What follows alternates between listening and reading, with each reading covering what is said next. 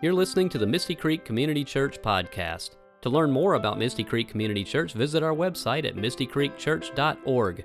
Today's message is from Senior Pastor Stephen Street. Love doesn't have a short fuse. Love doesn't boast. It's not envious. It's not self-seeking or self-serving, okay? It's not easily angered, which is back to having a short fuse. And love is kind. Love is always appropriate in whatever scene you're part of. Love is the essence of who God is. We're learning about what is love, and I know that seems redundant and very elementary, and we automatically think the month of February is the month of love, so Stephen's going to preach about love. Yes, I am. Because, to be honest with you, the entire theme of the Living Bible that you read, and I hope you read, is all about love. The Word tells us that God is love. And if we love God, that means we're going to love others regardless. And one of the most important aspects of love is what we're going to talk about today, which is kindness. I told you that you were going to experience a life-altering moment. I believe you are. Many of you have already experienced that as soon as you walked through what I like to call those spiritual doors and you entered into this sacred space. You immediately felt nurtured and safe and cared about. You immediately knew if I need to cry, if I want to laugh, if I want to raise my hands, if I just want to be still, it's okay because there's no judgment here. This is a place that permeates love. And you feel it and you sense it. And it's because there are people all during the week that are praying over this place, that are praying over you, that are praying over our leadership, so that we would indeed encounter the authentic presence of the Holy Spirit. And that's what sets us apart, is that we are relying on that Spirit to, what you just prayed, to speak through us, speak to us, act through us. So we're becoming less and less like ourselves and more like Jesus, the author, creator, perfecter, pioneer, sustainer of our faith, and the perfect example of love.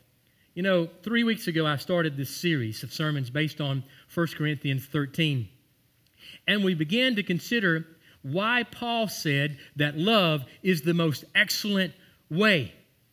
And that most excellent way is found in that first chapter of Corinthians, 1 Corinthians. Paul said that love is more important than spiritual gifts, knowledge, faith, generosity, even more important than our willingness to die for Christ. For even if we had all of that, but we didn't have love, they would be empty and useless, just like beating a gong outside of a pagan temple. And we talked about that, a noisy gong or a clanging cymbal. Paul tells us that love is patient and that love is kind and that love has a short fuse and that love is slow to boil over and that it counts off before it blasts off. Love causes us to think before we speak. Does that make sense? If you truly love someone and you're engaged with them, you're in a relationship with them, then before you blast off, you count off. Is this what God wants me to say? Is this how God wants me to react? Would this make him proud, what I'm about to do, what I'm about to say? It's something to consider whenever talking with someone, whenever making a big decision, is to include that element of love. Is this filled with love? Is what I'm going to say, does it have love before it?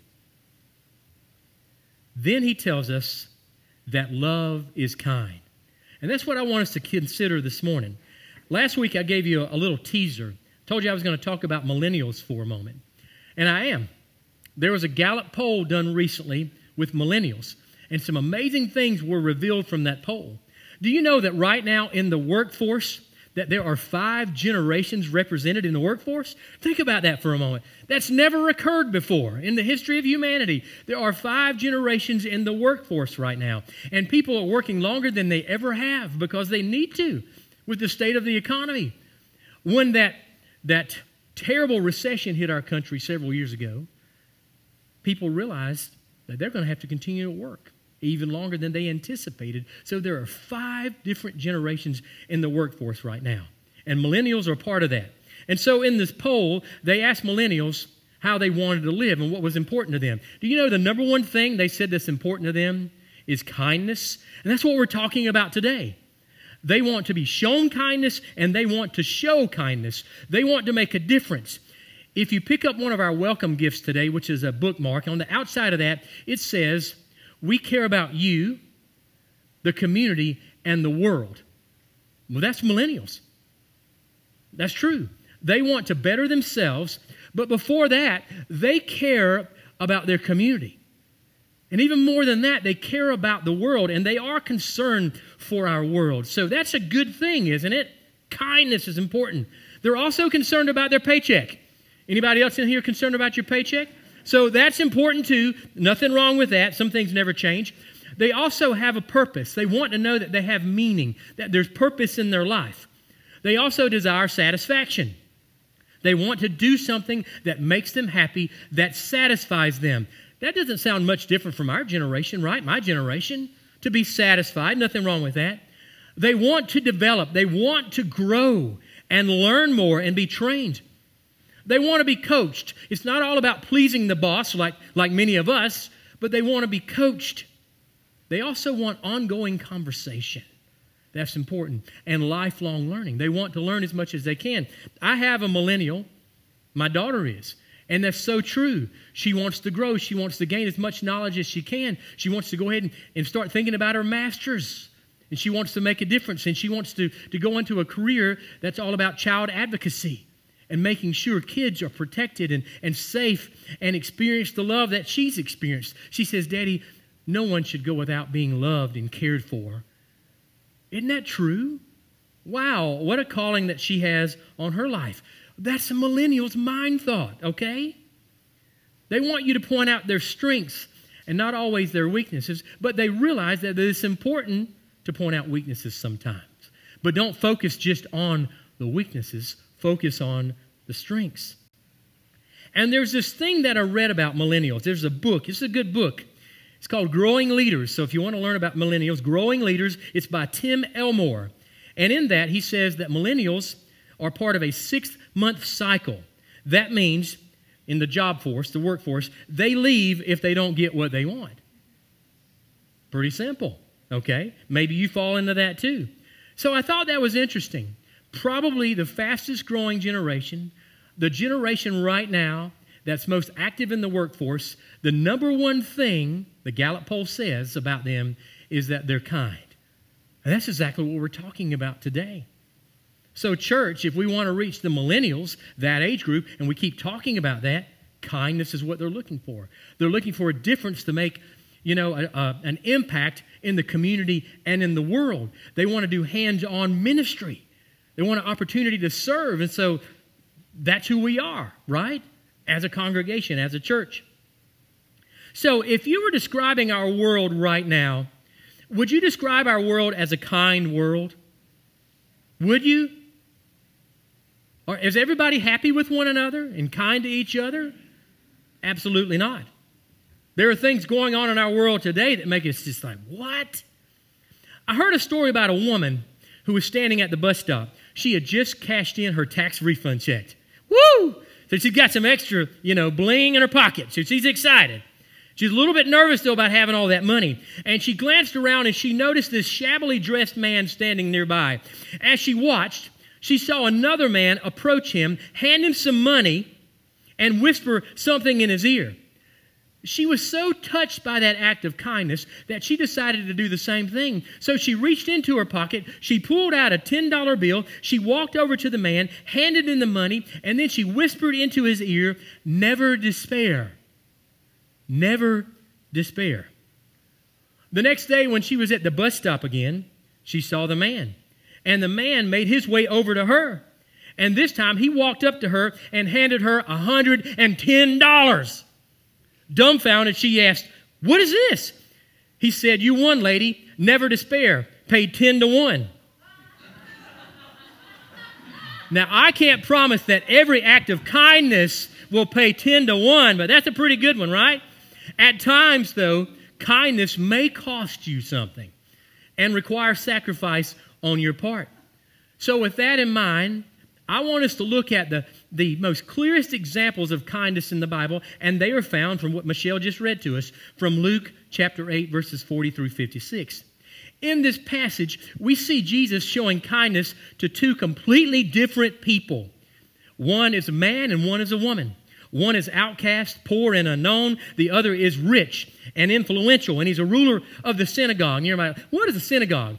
Just think about the YMCA. Okay, the YMCA used to be a place, maybe it still is, that not only could you go and, do your fitness classes and, all that stuff, but it was also a place where you could be taught some things about how to parent, how to deal with finances and things like that and grow in life. Well, the synagogue was a place like that. It was a place for you to go and get spiritually and mentally and even physically healthy. And so this guy was the ruler of the synagogue. He was a big deal. And Jesus treats both of them, the man and the woman, equally with kindness. Now, by the time of this story, Jesus has gained a great deal of fame and popularity, okay? He was at the pinnacle of his popularity. People respected him as a teacher and as a leader and as a healer. And the crowds were with him. They were soaring everywhere that he went. But despite the pressures of popularity, despite the crowds constantly pushing on Jesus, despite all the demands on his time, Jesus, in his kindness, he stopped everything he was doing to meet their needs. Now, you've got some notes this morning, and there's some fill in the blanks. And this is a good one to fill in right here, down at the bottom. Cal Thomas wrote this: love talked about is easily ignored. Okay, love talked about is easily ignored.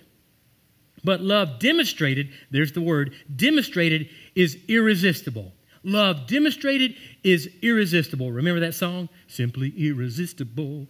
Now that's all you're going to hear. You won't even hear the rest of the sermon. That's going to be in your mind. That video, you remember it in the 80s.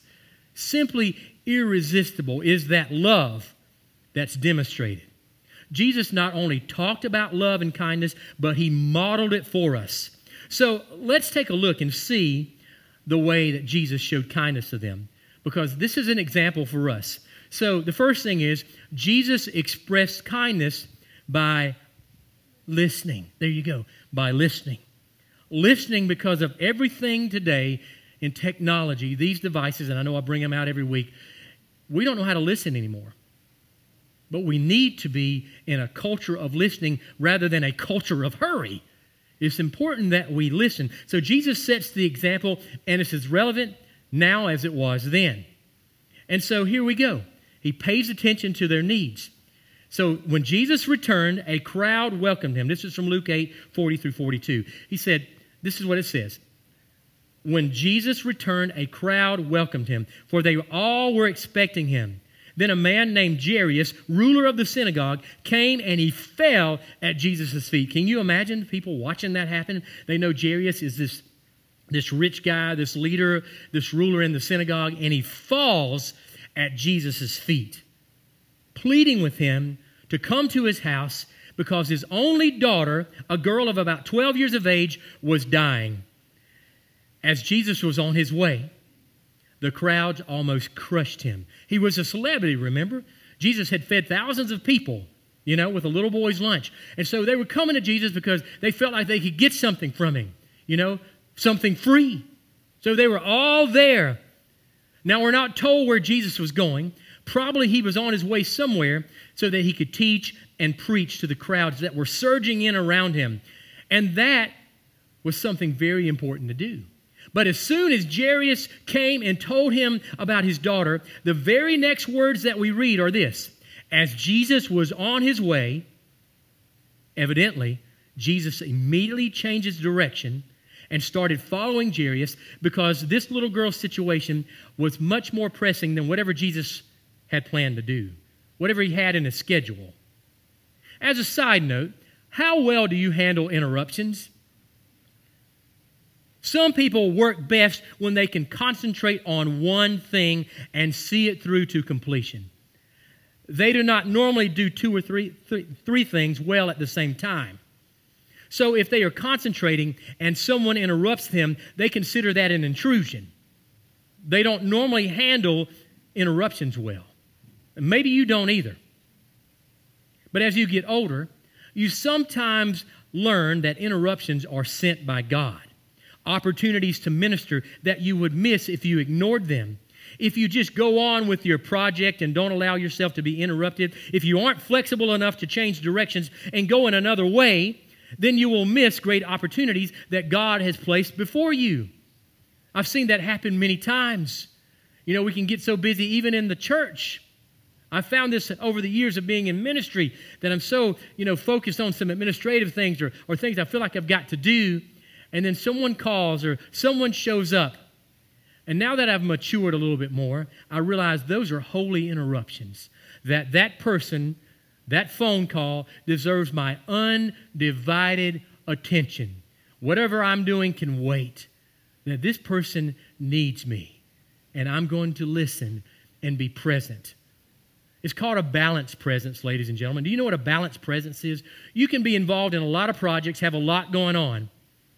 But when you're with your family, when you're in that meeting at lunch with someone, when you're with your child, to be present with them, knowing that you got all this stuff to balance, but yet I'm going to be present in that moment with my child, with my spouse, with my boss, with whoever it is.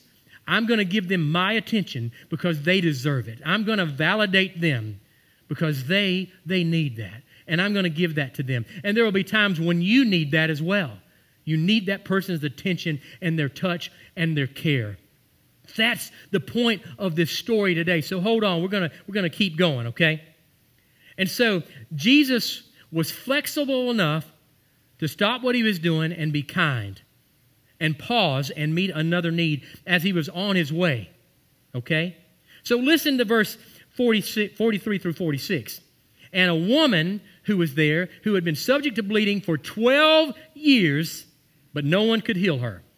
She came up behind and touched the edge of his cloak, and immediately her bleeding stopped. Who touched me? Jesus asked. When they all denied it, Peter said, Master, the crowds are pressing in on you. There's so many people here. Why would you even ask that? We have no idea. And Jesus says, somebody touched me. I know it because power has left me. One translation says, power has gone out from me. Now, there were crowds of people surrounding him from everywhere. They were all in a hurry. Jesus seemed to be in a hurry. Yet Jesus was able to differentiate between the touch of the crowd and a personal touch of a woman who needed help. You know, our world is becoming such an impersonal world, isn't it? You go to the gasoline service station and you don't have to talk to anybody anymore. Just put your card in the slot, pump the gas, and you can drive away without ever looking at another human being. It's the same way at the bank, isn't it? How about the airlines? It's all in any major city, you call and you hear a computerized voice. If you want information for departing flights, press 1. For arriving flights, press 2. You press 1 and it says, if you know your flight number, press 1. You press 1 again and it says, enter your flight number. You punch that in and the computerized voice then tells you the correct gate number. You never have to talk to another living, breathing human being. It's become a very impersonal world. Can you imagine what would happen if this was the case with 911? You dial 911 and you hear, if your emergency is a murder, press 1. If it's a burglary, press 2. If the burglar is still in the house, press 3. If he has a gun, press 1, press 4 real quick. I don't know what the world's coming to, do you? It's a very impersonal world. But Jesus took time to stop in the midst of a crowd to give a woman his personal attention as though she was the only one there out of all those people. You know, for years as a pastor, I've stood at the back of the church and as people were leaving. And I notice out of the corner of my eyes occasionally people want to talk and they'll wait and then they'll slip on. And you want to know why that is? Because when you come up to me, you're going to get my undivided attention, however long that needs to be. And I may not get to speak to everybody. I don't want you to ever be offended by that. Just know when it's your turn, when you make it, that it's just going to be you and I. And all the other people that are around us, they matter, but at that moment, it's just, you know that song, Just You and I. Just you and I at that moment. You see, we can get so distracted and worried, well, if I keep speaking to this person, I'm going to miss speaking to that other person. You know, politicians could learn something from that. You know, so I got to speak to everybody, but take your time with each person because each person is of sacred value and worth and important. And you want to know something? They deserve your time and attention. They do. Just think about that for a moment.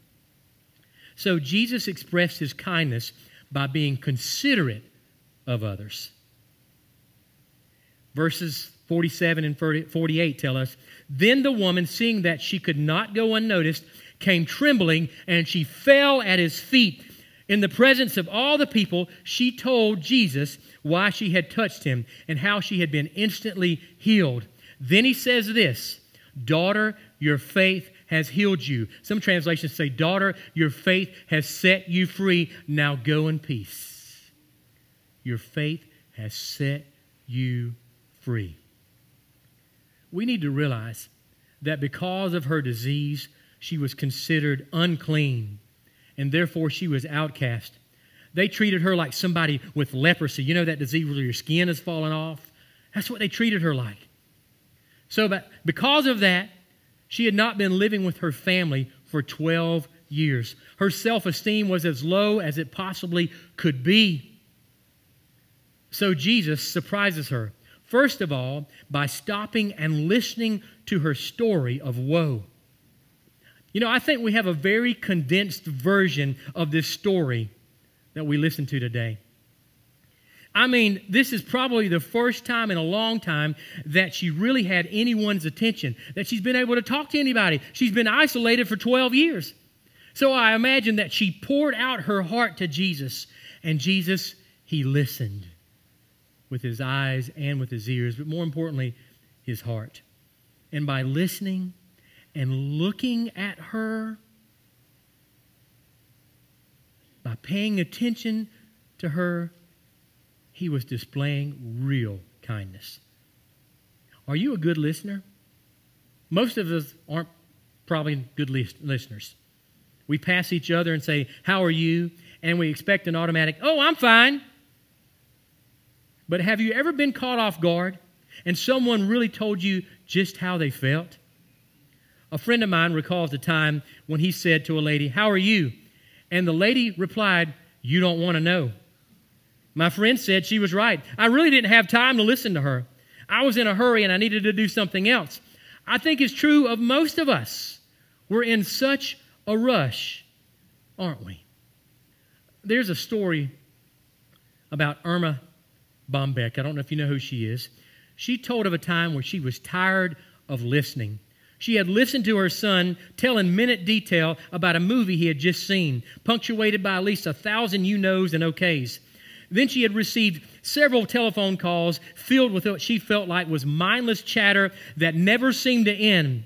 So it was with genuine relief that she was able to tell the last caller that she had to rush off to the airport, that she had a very important meeting to get to. So she got into the taxi cab, and as the taxi cab driver took her to the airport, he told her about his son who had won a scholarship to college and how he was making straight A's. And Irma sat there and she just listened to it all. She said this, but once I got to the airport, I realized that I was 30 minutes early. I breathed a sigh of relief. I've got a whole 30 minutes when I don't have to listen to anybody. I can just sit here and read my book and not be bothered at all.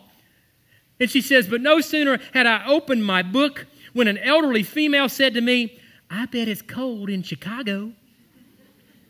I suppose, Irma said, without looking up from her book. I haven't been to Chicago in 3 years, the woman said. My son lives there.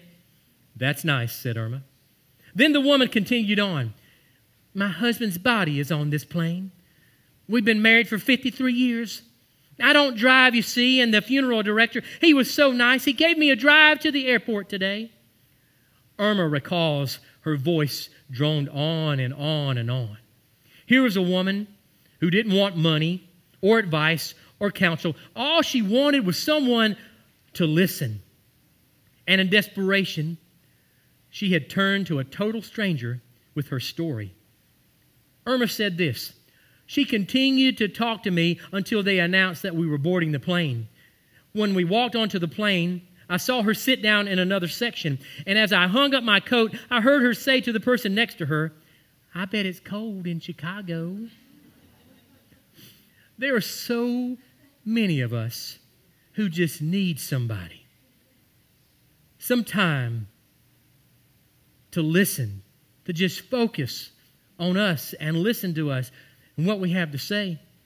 My brother-in-law, Gary, who lives in Lexington, South Carolina, where Hillary and Brent live, of our congregation. When he was a teenager, he tells of a time when he was with his friends. They were all in the car together, around 16 or 17, and they're driving along in the car, and they've got a system in their car. Do you know what a system is in a car? Same thing today. Just the bass, it's all about the bass, right? It's all about that grace. Anyway, and so they're driving along, and they decide to have a little fun at the drive-thru. So they pull into the Wendy's drive-thru, and Gary's driving, I believe, and that's his name. And the little girl comes over, and she says, "May I help you? What can I do for you?" He says, "I just need somebody to talk to." He says that to the little girl, on the intercom, and she says, "Excuse me, I just need somebody to talk to." And she says, "Oh, let me get my manager." He says, "No, I just need somebody to talk to." Now, that was funny, and that's a prank and all. But there are times when we need somebody to talk to. There are times when you go into the Wendy's or the McDonald's or the gas station attendant at Costco, and you can tell something's going on with them.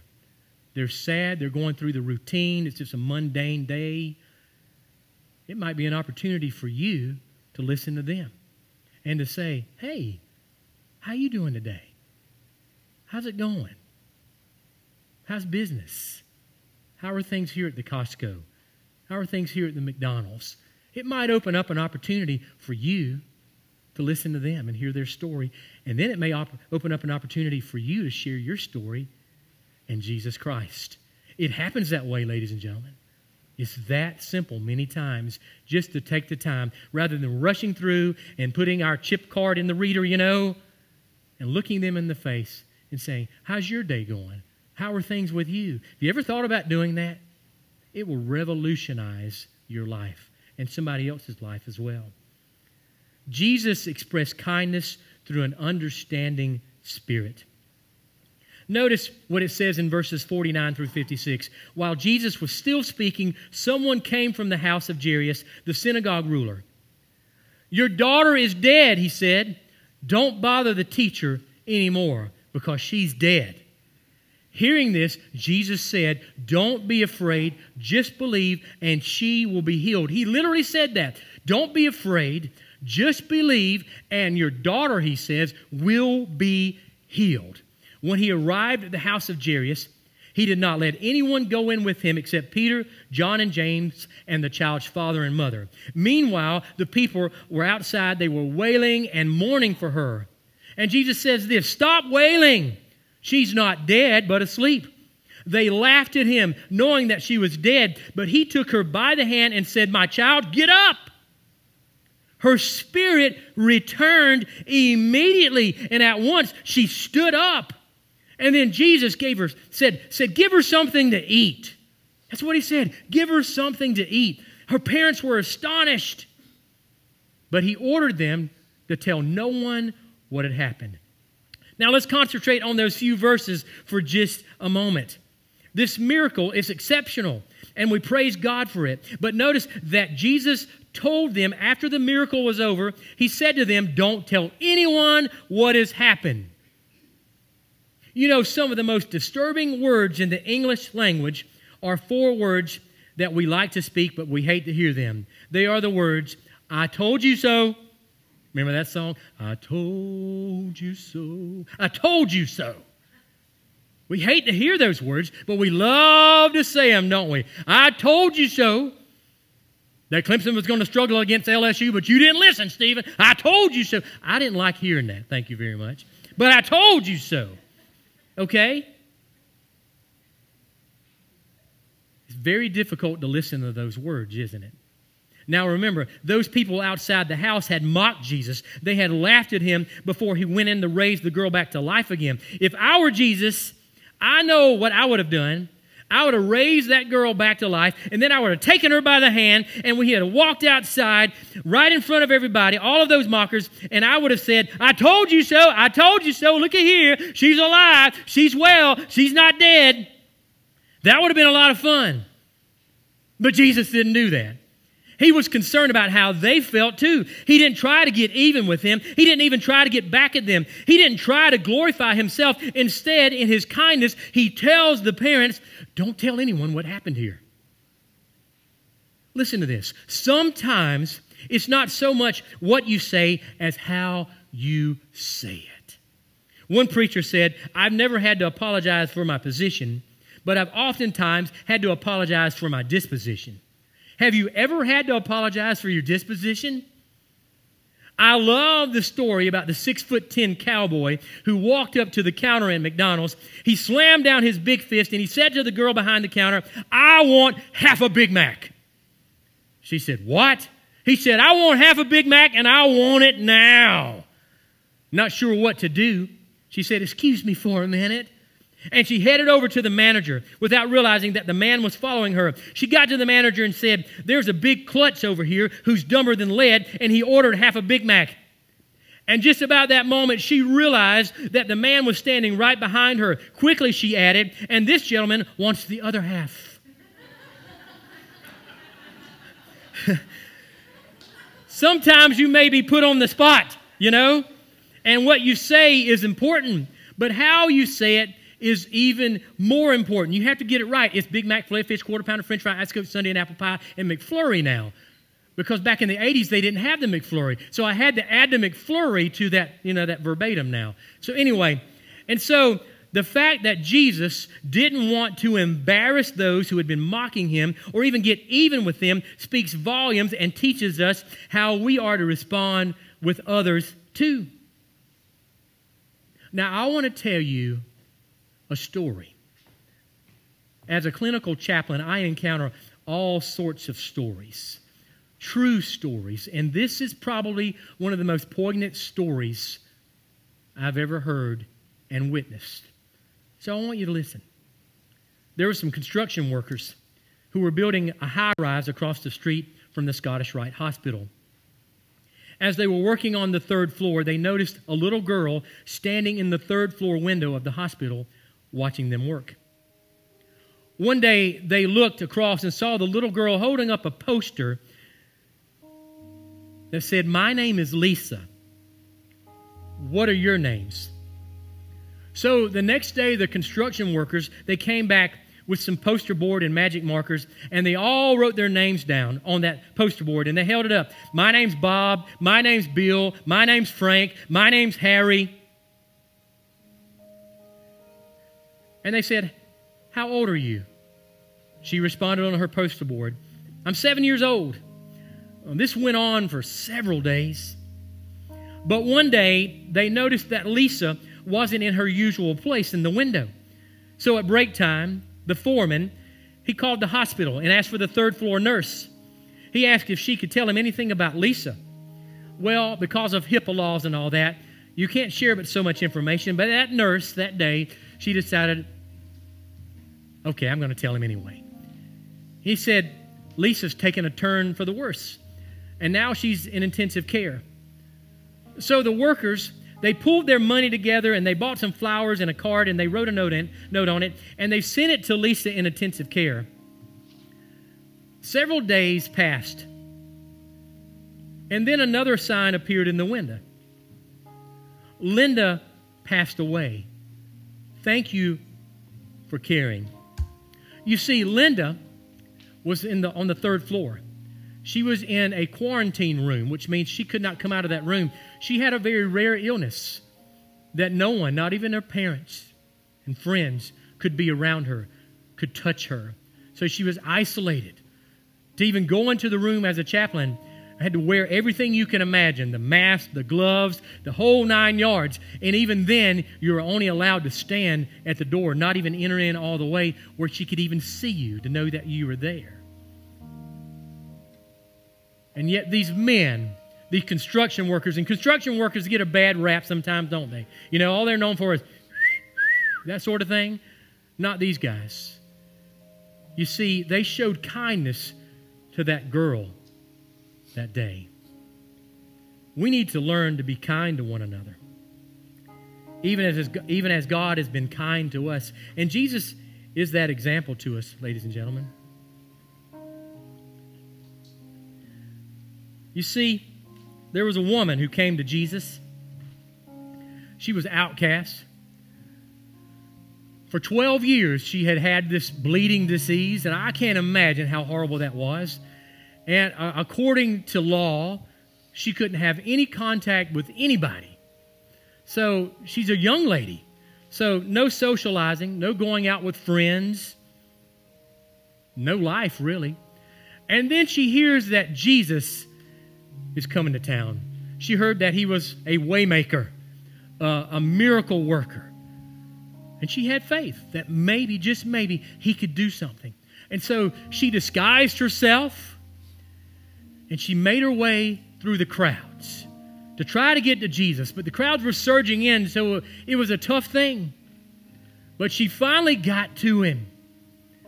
And she thought to herself, if I can just touch the hem of his garment, just maybe, I could be healed. And so that's what happened.